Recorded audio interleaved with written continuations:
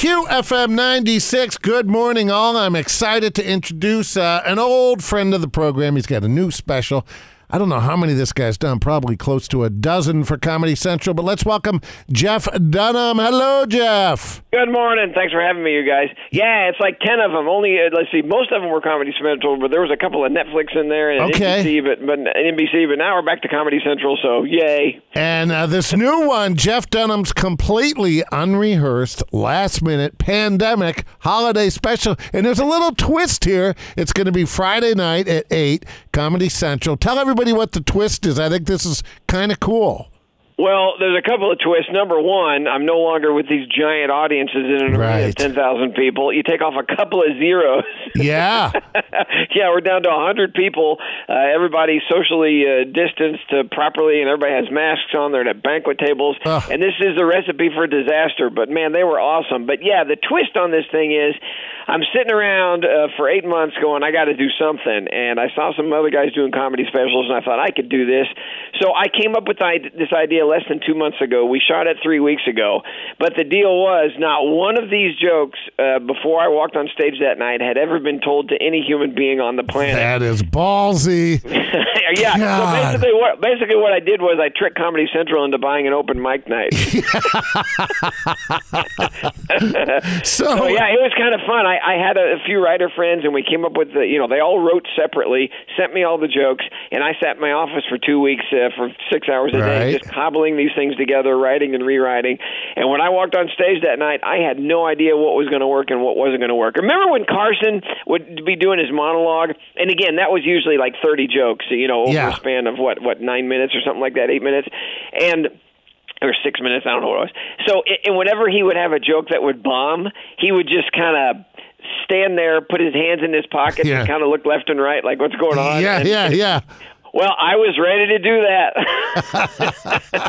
Yeah, because as a comic myself all those years ago, there's always that one that you think will kill and doesn't, and then there's the one you just throw out there as a throwaway, and then that usually does get the laugh. Did you find? And what's really weird is when the setup gets the laugh.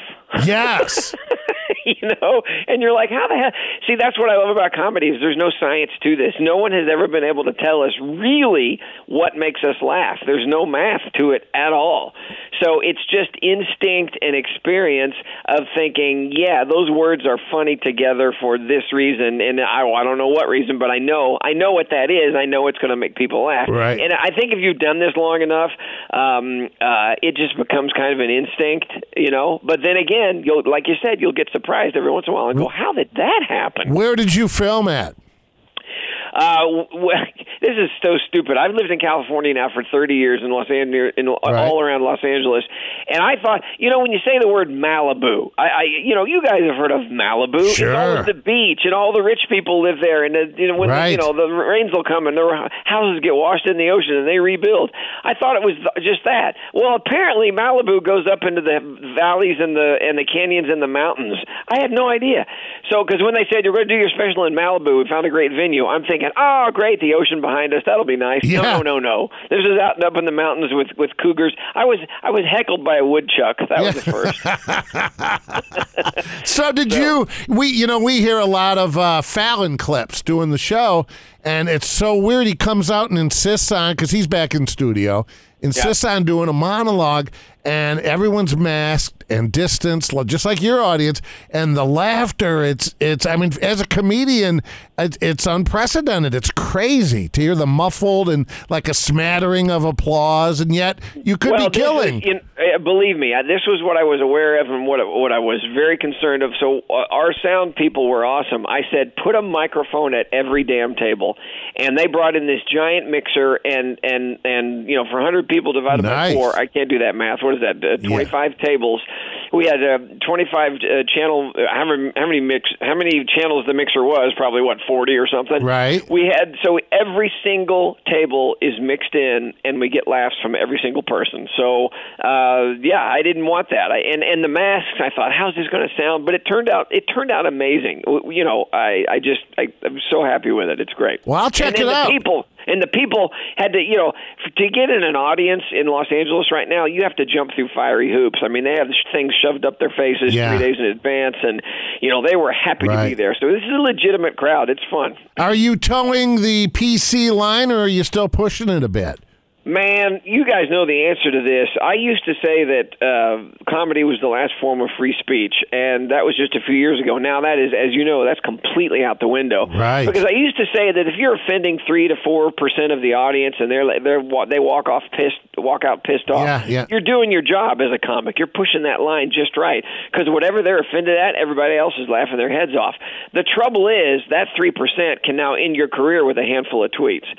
So I think as a comic, if you try and look at the positive side, it's causing guys and men and women, there you go, to have to write in a way that takes a lot more thinking, and you can't just make fun of somebody or something for whatever reason. You have to come up with really, I hate the word clever because that's not a compliment, but you have to come up with clever stuff that really is looking at comedy in a different way. It doesn't have to be pablum and that kind of thing for babies. No, it has to be smart. So that's, or it has to be subject matter that is something that everybody can think about and talk about. And that's the other thing is, what's selling right now is the Disney Channel.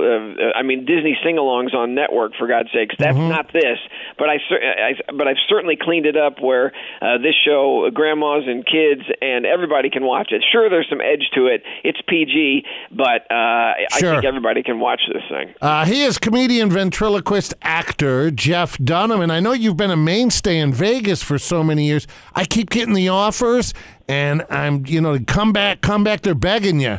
And I just can't go back yet. I had a residency there for 10 months, but otherwise it's just off and on. I go to Caesars there. Yeah. And it's great, but I don't know what's going on there. I'm going to drop a name here. Be careful. I talk to Copperfield every once in a while, and man, it is tough. I mean, us Road Warriors, I don't know how these rock and roll bands, how these musical artists are doing it now. Even the crew guys, some of these guys have never come home in 20 years. And it's just like, I don't know what these people are doing with themselves. I can't wait to hear the stories, good and bad, Yeah, they're dying to get out. Because we still interview. The good thing from radio standpoint is everybody's available because everybody's home. We're getting interviews we haven't had and talking to people we haven't talked to in years.